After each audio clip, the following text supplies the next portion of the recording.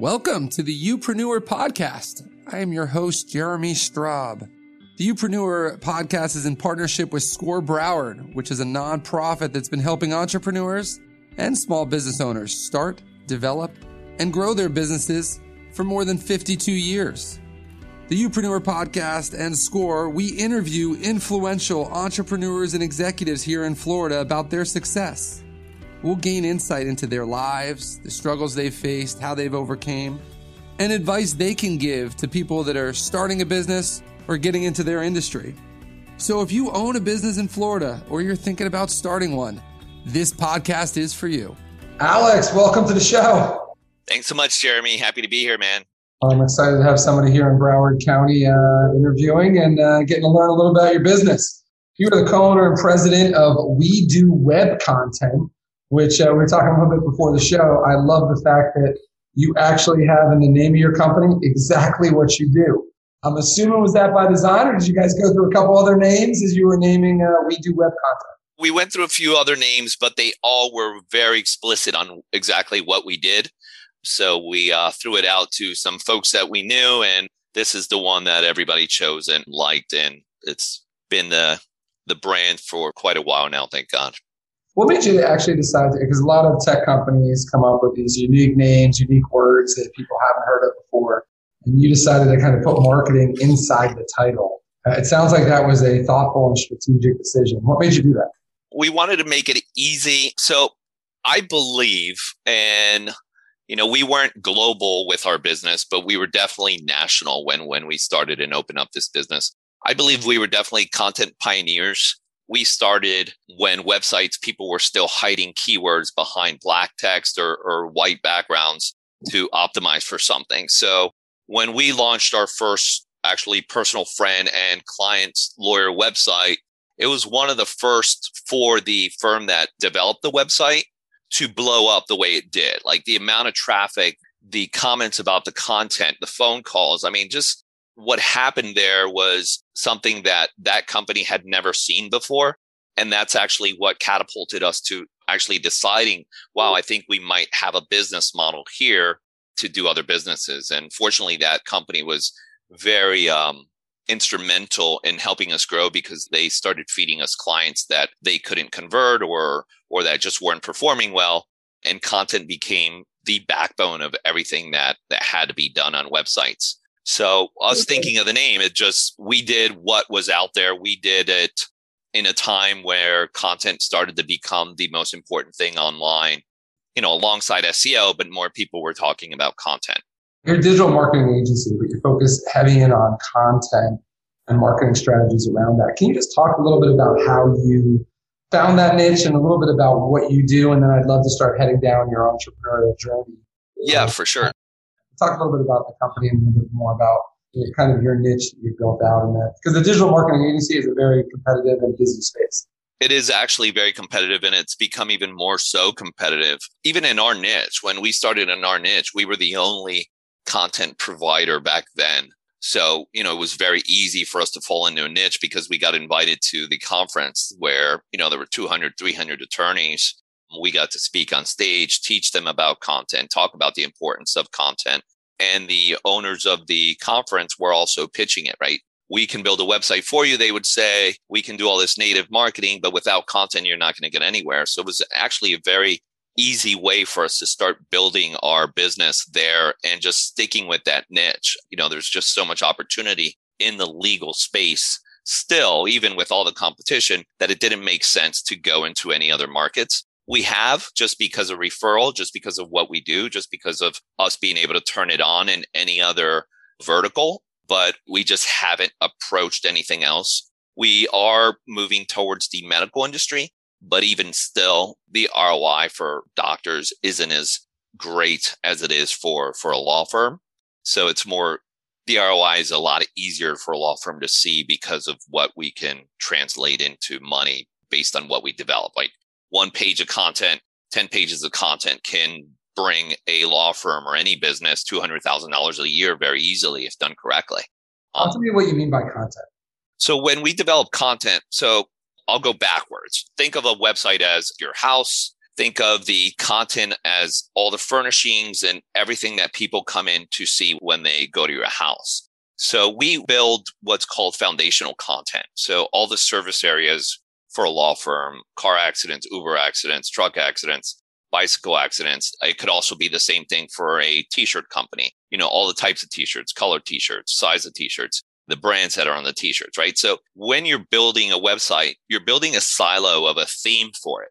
So we became really instrumental in building out the silos for how to develop and build a legal website so it converts, but having every piece of written content or video content on the website that answers the user's query.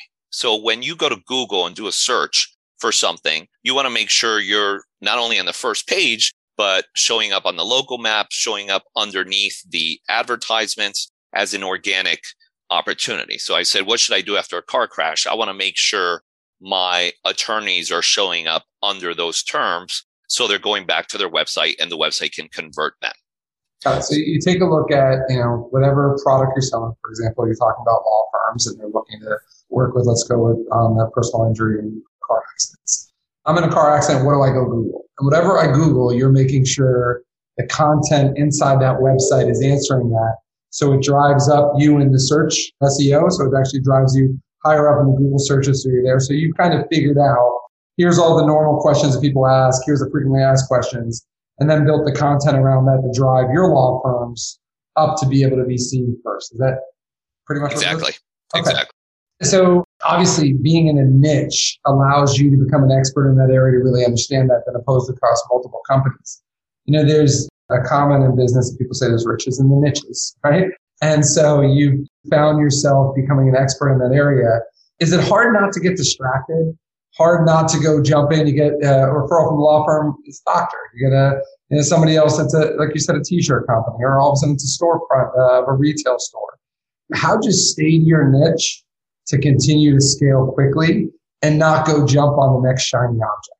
We keep expanding. Google's always changing too. So always staying ahead of the game, reading what they're doing. So there's a challenge with following what Google guidelines are and writing and creating content for the user. So it keeps us always learning and, being on the backbone of what's new and what needs to be done and what needs to be changed or what helps enhance the content, right? Social media was a huge thing that, when it first came out and everybody had to be on there, it's like, all right, now we have an opportunity to place our content in other places to be seen, as opposed to just leaving it on the website and expect people to come. So there came an opportunity to market the content where, the term content marketing came from. So it allowed us to continue growing within that niche to do that. It's very easy to get distracted because money's great. It's nice to take on that extra revenue and continue growing your business. I don't know that I would get distracted enough where I would start speaking and going to medical events or other events in other niches because I'm so tight into the legal one. And like you said, became an authority or an expert, if you will, in that market. So it's hard to let that go. But again, you fear the fact of complacency too. So I just actually wrote a really good article on entrepreneur.com about becoming complacent with your marketing. So you just got to be careful with both, right? It's great to be in the niche. You always got to stay ahead of the competition. Like I believe we were the first. We weren't the first SEO company or development company, but we were definitely the first content company. And now SEO companies offer content, social media companies, content marketing companies come, but we've been the pioneers. We've been doing it since 2008. We know how we do it. We built a process. We even built a software system that's going to make it more efficient, better optimized, quicker, less errors, follows all the bar rules. I mean, we've implemented everything into this new software that hopefully we can launch by next year for everyone else to use. We're using it now internally. So I think we're kind of staying ahead of the game and still investing in ourselves. I want to spend some time talking about that software in a second, but is for the business owners that are listening or people that are just starting up businesses, they debate on, do they hire a digital marketing agency or not? Especially in building the website.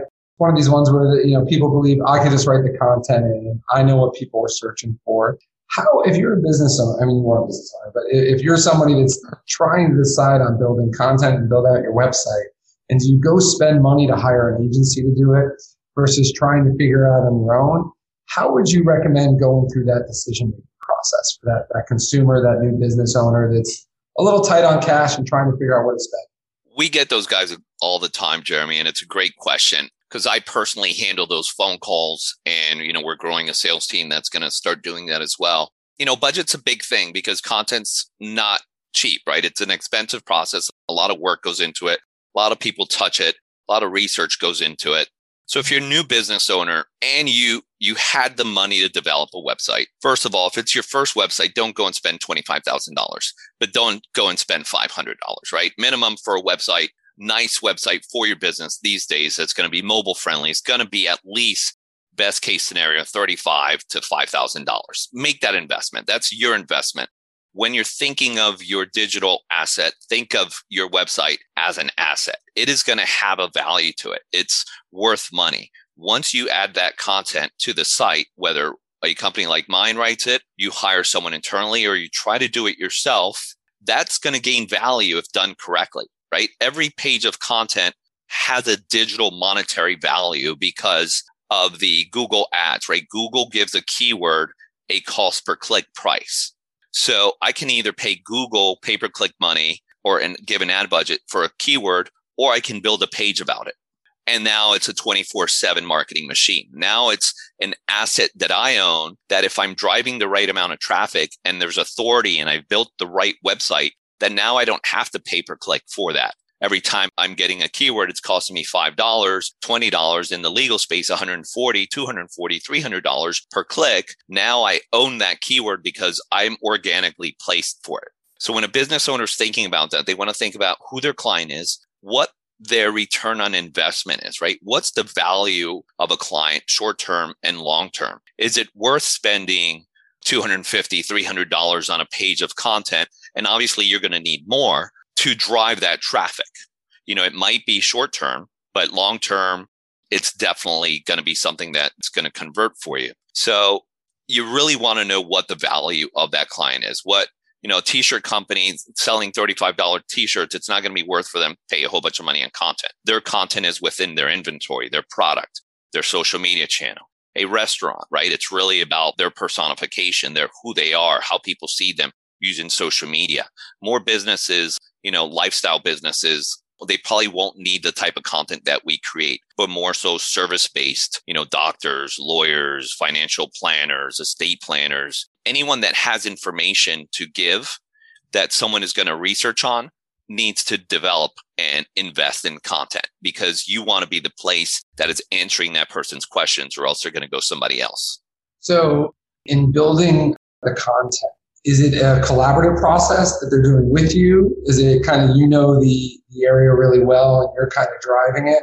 Talk to me a little bit about how it works with your clients and how you decide on that content that you're putting together for them. So the strategy and research stage is pretty heavy. There's also a big outreach to competitor analysis and seeing what's out there.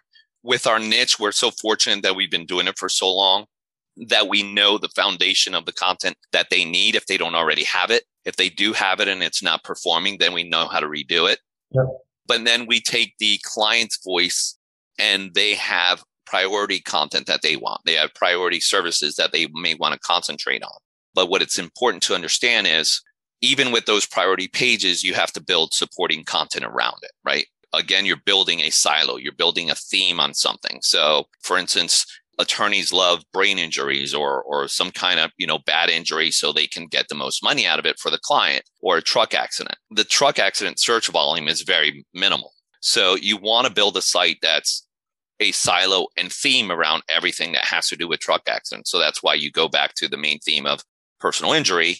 And then you're doing car accidents, you're doing truck, you're doing brain, you're doing bicycle, you're doing motorcycle. So all that content is basically telling Google, hey, look at me. I'm a ball of information on everything you want to know for a plantation truck accident lawyer or, Fort Lauderdale or anything like that. So you build a theme around it and all that supporting content to actually show Google and show the user that you're an authority in it. Google has something called EAT. Building it should be more considered as a lead generation content than opposed to just, what you as the business owner think the consumer should know. It's got to be in a way that Google's going to take that information to generate more traffic to you, to hopefully have people fill out information, to generate, I'm using the word lead. I'm sure they're trying to use that word lead, but using that to be able to drive it. Now, this business that you build is heavy intensive on you and your team really working and being able to work with the individuals to do it. You talked a little bit about a software program that you use internally to help do that you're hoping go to the marketplace. Can you talk a little bit around that strategy? I'm assuming that's so you could touch more law firms and be able to do it in a way that isn't so person intensive where you're doing it, but they can almost do some of the self work and maybe find a more inexpensive way than having the personalized approach. Am I reading into what you were saying, or is that kind of how you're thinking about it? You're nailing it. And that's definitely an important aspect of it. We want to open it up to people. So we work with a lot of writers, a lot of editors. So just the management portion of so many people is difficult for everyone in this industry, right? I'm in a mastermind group, and one of the guys I was talking to, he's like, man, I'm just head over heels. I've got so many employees. I've got so many writers. They're all doing this stuff, and it's so hard to manage.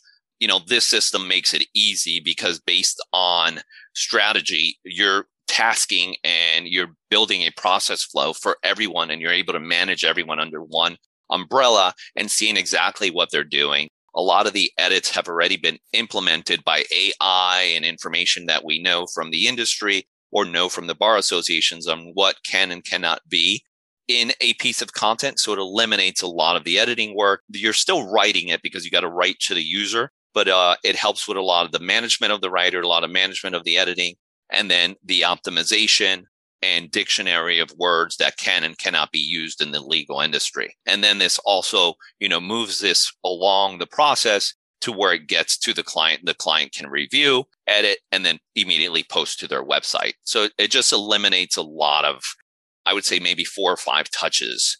It'll be a cost savings for us, and it'll definitely be a cost saving for an agency that wants to use it, a law firm that wants to manage their own internal writers and editing team, and be able to see exactly what's being done, who touched it last, who touched it first, and exactly see where everything goes. Well, and I love how the strategy of you building scale on this business, because, the amount of time it's taken you to understand the right content to use, to be able to use multiple editors, creators, to be able to come up with that content and understand the law associated with it, especially in the field you're working through. You want to be able to monetize that as much as you can. And if you're able to find a way to reach new markets, whether it's digital marketing agencies using your software to do it, or to be able to touch more people and more law firms where you don't have as many people touching it, it gives you a chance to scale the business faster. My father used to own car dealerships, and he said the hardest part about car dealerships was all the real estate he had to own and all the people he had to manage. Exactly. That's tough. If you have a way that you've built a lot of data that can be used in a different manner and monetized, it's a great business strategy for growth. And a lot of people are thinking of just how much revenue am I getting in per client? And what you got to be constantly thinking in the back of your head is, what's the data I'm building that I could be able to use and somehow monetize another way, which, obviously is a trend across industries. So Alex, you've built a pretty successful business. You've been able to build a niche for yourself. You're one of the first content creators on that. Talk a little bit about yourself, though. How did you end up being co-founder of this business and co-owner of this business, and really starting your entrepreneurial journey? So I'll go backwards. The entrepreneurial journey started early on. I ended up working corporate life for a really long time. I started, I dropped out of college and, I went directly into banking and built an amazing 10, 12-year career in banking, almost to the executive level. When we got bought out in 2007, I worked for Bank of the Netherlands, ABN AMRO, which was a bank out of the Amsterdam, and Citibank bought them. And then shortly after Citi took over, the market crashed and I was out of work. My wife was in the same industry and she was out of work. Fortunately for her, she's the smarter of the two. And, she was a Six Sigma green belt. She was a trainer. She knew process improvement, process mapping. She knew how to turn a business around and knew exactly these strategies to make a process and make it an efficient process. So while we were both laid off, we did very well in our business. We had 2 young kids at home, not really stressing over everything because the bank took care of me. Her bank took care of her. So it was nice to be home. But she did take on a part-time job with an old friend, lawyer friend of ours that had hired us years back in 99, 2000 for an acting job to teach people how to use the internet in both English and Spanish. So we toured the country with him and another person named Kyla, going to low-income schools. Kind of while you were working at the banks, you guys had no. This was, I had left. I took a sabbatical to act for a year because I went to acting school and I wanted to be an actor. Cool. So that was one of the jobs I got. And he offered a job. Hey, do you want to go on tour? You know, you did great on the PBS show. We did like a PBS show teaching people how to use the internet. And he's like, man, that did well. Do you want to go on tour? And I'm like, sure, we got nothing going on. Like, I took a year off and I'm like, you know, are you going to pay for everything? He's like, yeah. So I'm like, hey, my girlfriend's out of work. Can she come too? She's an actor. And he's like, sure, she can do the English show with me. So we did that and became great friends, right? We toured the country, did an amazing thing for low income schools. Hewlett Packard was a huge sponsor for us. So we worked directly with them and Tara Lycos. So we built a great friendship with Ken was his name. Eventually, he built a law firm around the same time that I got laid off. He was building his law firm. He had like 5 people. And he's like, you know, my wife called him, said how things were going. He's like, hey, I'm so glad you called. I've got an excellent opportunity for you. You're so great. Come into the office. I'm building this website. Apparently, I got to do this content stuff. Why don't you sit in here, interview me, and we'll build this site together. So one thing turned into another. The website launched, and the company that built the website for Ken, after it launched, said, what the heck did you guys do? We've never seen anything like this. It is like the traffic to this website, the leads that you're getting, we've never seen anything. What did you do? So they said, well, we built all this content. We did all this. And he's like, absolutely amazing. I'm about to lose a client. Do you think you could do the same thing? And I'm like, all right, we'll try. So, you know, Yvette had a couple writers at that time. Yvette is my wife, and they did it for that site. Then he brought another one. So we sat down with Ken and said, I think we got a business here. Will you help us, you know, figure it out? You know, he was a real entrepreneur, had a good business mindset. You know, he helped us kind of get things flowing, got started. At that point, I came on and started doing business development. And from there, it just one attorney after another, after another, after another. And here we are 13 years later. You know, we definitely had our ups and downs, market crashes and stuff, but we're in a really good place, thank God. What was the hardest transition, corporate life to running your own business? All of it. I love the structure of being corporate, you know, almost at 9 to 5, you knew you were getting paid, and I was getting paid a lot of money. I was early 20s, maybe by the time I ended, early 30s. So, you know, I was telling Fahad about this, building that complacency of corporate life, of knowing where your money's coming from every month and not thinking that it would ever end, to losing that ego of all that money, all that opportunity of who you were up top, you know, how people thought of you, to starting from scratch and making less than what a busboy was to start this business and trying to see the vision. And all right, you know, what's it going to take to make $40,000 a year again? All right, how many clients do I need? What's it going to take to make 50, right? You know, fortunately, we had good financial decisions and we never were in a bad place, but, you know, it was scary. So, you know, trying to develop everything, cold calling, reaching out to people, building my own structure, which I still, you know, struggle with is not having, you know, having to build my own structure and discipline is a lot harder than when somebody's on top of you making you do it. Right. So that was a struggle, you know, for years trying to build it. I think you would have made the decision to be an entrepreneur if you know, credit bubbled in first and the banks had to make certain decisions? I think it was always in my heart. My dad was an entrepreneur. His brothers were. You know, as a little boy, I remember him traveling and I couldn't wait to do the same things. And, you know, sometimes when I'm traveling and going somewhere, you know, I just look up and, you know, thank him and obviously thank God. And, you know, I couldn't believe how you manifest things in your life so easily. You know, although I always wanted that, I never knew or trusted myself or had the confidence that I could do it. So being forced into that situation and pushed into it is one of those things that forces you. You have no other choice, right? You're either going to sink or you're going to swim. And, you know, I chose to swim and my wife did, and we built something, and I would do it all over again. I look for more entrepreneurship opportunities now. It's all I want. When I talk to my nephews and my kids, that's what I push, right? I'm all about entrepreneurship. What advice do you have for people that are looking to become an entrepreneur or start their own business? There's several. One is understand business and the structure, understand numbers, always know your numbers. You know, you got to know what things cost, how much time it takes. what do you do with it? There's a foundational business mindset that we failed on, and luckily we had help, but it's still one of those things where you don't really think about it if you don't have that knowledge. Like if you were going to go to school something and didn't know what you were going to go to school for and the opportunities there for you, I would always go for business or law. So, obviously, it's even P&Ls in a corporate Fortune 500 company are kind of funny P&Ls. They're not real P&Ls. There's not a point where if you lose a little bit of money, there's expenses that are embedded in that aren't real expenses, or you're not even paying expenses you should be paying.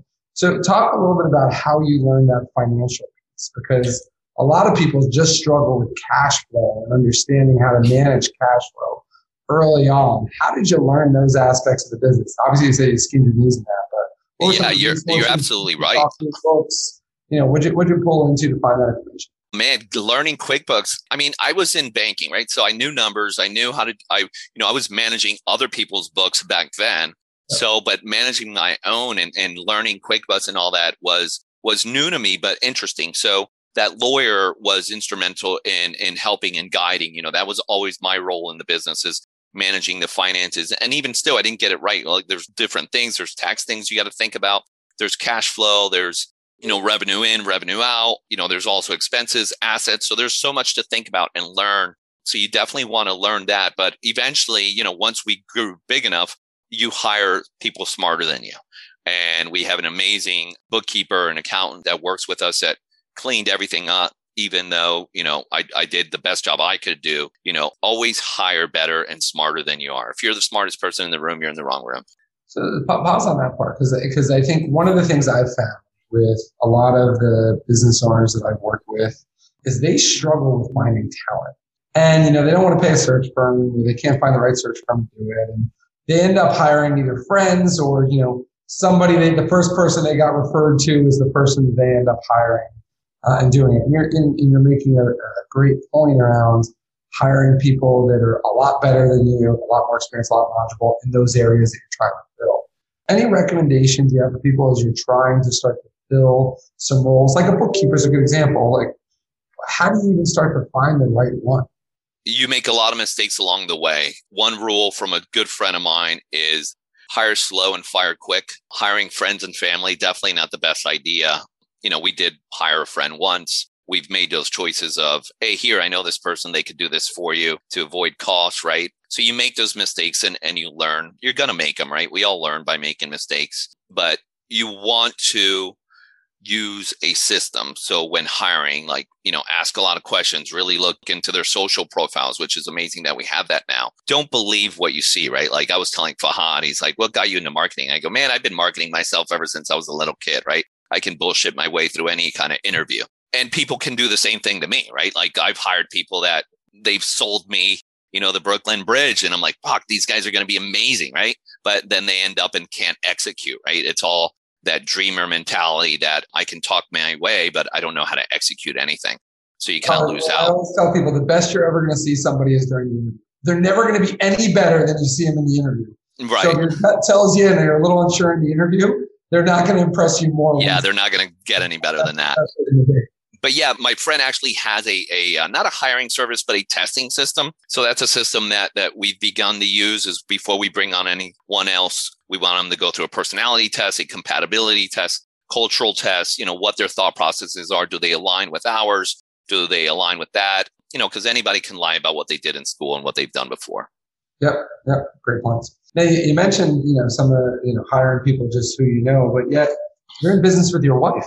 And obviously she, helped create the content. Can you talk a little bit about what's been really positive in being business and a spouse, but then also how you work through some of the challenges of both working together at home, running a household with kids, along with business, and kind of always having, your lives intertwined?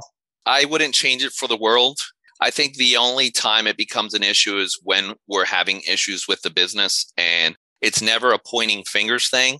We both know where our strengths and weaknesses are. She manages the staff and operations and process. I manage the marketing, networking, and business development. I stay in my lane. She stays in hers. When it comes to hiring and managing people, I'm horrible at it. That's why she does it. That's why we have a great staff that does it. So it's been amazing. But, you have those hard conversations where it's like, now we're home. and we're like, damn, we're going through some struggles. And, it can get a little heated because I don't want to use the word ignorance, but not knowing enough, right? We all have our limits. So when neither one of you have a solution for something, it can become frustrating. And that's where you need that third party. And I think, we're headed into a space where once we do a little bit more business development and growth, that we'll bring on probably a well-renowned and, intelligent and someone that's been in our space to actually come manage the business more like a CEO that has a business mind, that knows everything, that knows how to grow and take companies to the next level. Because I think you hit a cap on your own knowledge. And like I said earlier, you always got to bring in people that are smarter than you are. But it's amazing working with my wife. I love spending time with her. We get that space away from home to miss each other when I go travel and come back. And, that she hates that part, right? She's not a networker. She doesn't want to talk the fluff or build relationships. Her focus is at home and that's it. And with our kids and our staff, and to have to go meet people and, schmooze, go drinking, nice dinners. It's not about her. It's that, I'll take that all day long. Right. It's not a bad deal. You guys. It's not a bad deal. It's not a bad deal. And sometimes I'm like, man, this is work. I just was in Houston for a conference, and one of my good lawyer friends, we all flew together to Houston for a conference. And he was sitting in first class, and I'm walking to the back. He says, hey, cancel your flight home. I got us a private jet. How do you say no to that, right? Like, how fortunate are you? When did I think ever in my life that I'd be flying in private jets with champagne and, some of the top lawyers in the country? And, you just never imagine it. So that's a good lead in the next question. Can you share with me your most memorable day of your career? It doesn't matter if it's with your business currently, it was back with the bank, and this could be a positive thing. It could be an interesting story, or a memorable day because it was a pivotal change in kind of the course of your life. But what would you say is your most memorable day? I have to go back when I was in the banking industry. Again, I've always been self-conscious about not finishing school, right? I was in an environment where everybody had MBAs. They, either had a law degree, a business degree, something, right? So I was one of the people that, worked myself up just because I marketed and I worked hard. So I've always self-conscious of that. And I was managing a team of 4 account executives, not managing. I was their internal account manager, and I worked for this guy named Tim Hood. I managed all his banks, and he would always tell me, man, these people are amazing. They love you. What is it? What are you doing? And he's like, you did so great that I'm going to take you on a trip. We're going to go on a road trip, and we're going to meet everybody because everybody wants to meet you. So we were in the car, and I was like real self-conscious. I'm like, man, I don't know, that I feel like I'm at the level to meet all these business owners, like these entrepreneurs and, rich Connecticut that own banks and all this stuff. I don't see myself at their level. And he's like, dude, shut up. Like, what the heck is wrong with you? Like, why would you ever say that about yourself? And he's like, you need to value who you are. Do you realize what you've done for my business? He goes, we had 4 account executives. He goes, we fired them all just so you could manage me and the other 2 account executives because they weren't doing the job that you were doing. So not only did you do it for me, but you did it for 2 other account executives and turned their business around by 150% when nobody else could do it. He goes, value who you are, and never because you think you're young or not educated, do you not feel that confidence. You stand up. We're all human. And that was one of the best pieces of advice I ever got. I pulled up my pants. I was like, you know what? You're right. And I got to be myself in front of these people. And, I started feeling confident and comfortable around, people that I either thought had money or a better education or just a better business model or thought process. So just equalizing, making yourself an equal to everybody was a huge and most amazing moments. Oh, that's awesome. That's a great story. And, there's most successful people tend to have a level of wanting to show they're worthy for the position. And I was reading an article, I might have told the story before the episode, but CEO of a Fortune 500 company, I think it was like a paper company or an industrial company. And when he asked about, they asked him something about a job, he goes, every day I'm trying to show that I'm qualified for the position I'm in. And this is CEO of a Fortune 500 company. And I read that, and, there's all the roles I've been. I always wonder, I'm like, am I ready for this? Do I have the right skill set to do this? Is somebody should be in this role that's better than me? And I think back to that quote because this guy is what you would deem and look on the outside as a very successful person, Ivy League grad, all through there. And the guy's every day trying to make sure he becomes qualified for the job. To be honest, that mentality is sometimes because it makes you work harder than a lot of other people, as long as it doesn't knock off your confidence and allow it to be not you who you are, like you say. So that was a great story and a great pivotal time. Last question for you. Do you have a favorite failure? And I say failure because I know most people, well, I don't consider it a failure. It was a learning experience. I get all the pieces associated with that, but maybe, something that was a setback to you that you look going, you know what, that was something at the time I was pretty upset about or I was disappointed about, but it was really something that kind of, created the next step for where I'm at. Or it was just a good story.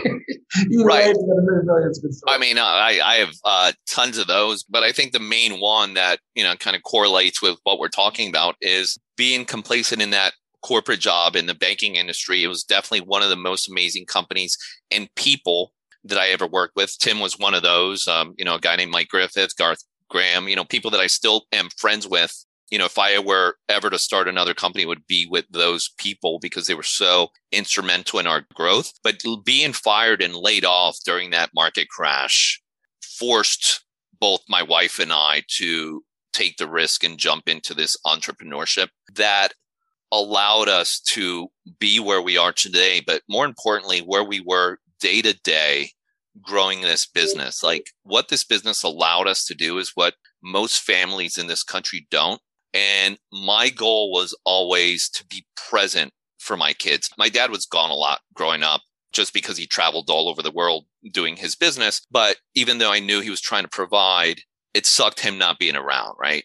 So me being around for my kids, even though, maybe I was thinking about work and I might have not been mentally present, I dropped them off to school. I picked them up. I volunteered in all of their sports activities. I was either, room dad or something like that, or my wife was. So being able to do that, being able to shut down, be pulled away from all the money, right? Like all the glory, everything that you could ever want, to the humility of just enjoying life and the people around you made a big difference. And our company has allowed us that lifestyle. And I wouldn't change it for the world. I love that. And you mentioned about spending time with him. My father was the same way. He joked he'd always work half days, 12 hours a day. That was the only, he was gone all the time. Sundays was the only day that he was around because in Pennsylvania, where I grew up, it was blue sky laws. Car dealerships weren't allowed to be open on Sundays. Right. Then he would just write marketing ads and work most of the time. And, for me, when it came to my kids, it was the same deal. I knew that I might not get the quantity of time that I wanted to, but I made sure the quality time was there. And so, same deal, taking my kids to school is an important piece to it.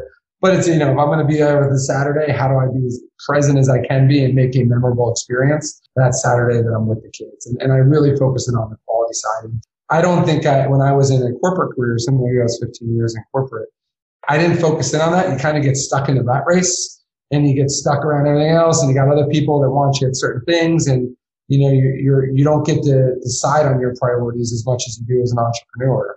And it's nice how entrepreneurship can create that. You're still going to think about your business. Right. At all times. Always. You might forget a little bit about it on a work space, or it's artificial pressure. You get in a corporate atmosphere, and it's a real pressure you might get as an entrepreneur, cash flow things. But yeah, that was a pivotal moment for me too. So Alex, I really enjoyed the conversation. Hopefully people got a better sense of when to build content on the website, the idea of riches and the niches. And along with that, in starting their entrepreneurial journey, where they should spend time in understanding how to run the financials and the cash flow, and even partnering with your spouse can actually work and be very successful. For sure. Alex, thanks for the time. It was a great talk. Appreciate it. Thank you, Jeremy. I appreciate you listening to the Youpreneur podcast. Please make sure to rate, subscribe, and also share the podcast for people you think might find it interesting. Along with that, if you're an entrepreneur or thinking about becoming a business owner, a great resource to take a look at is our partners at SCORE, where you see retired executives being able to help mentor new budding entrepreneurs. You can find them at score.org, or in particular, we're in a partnership with Broward SCORE if you're in South Florida. Along with that, check us out on our Instagram. It's Youpreneur. That's Youpreneur with a U, not Y-O-U. That U stands for the University of Entrepreneurs, here to be able to give you and learn from the best and the brightest of entrepreneurs here in Florida. I appreciate you listening. Have a great day.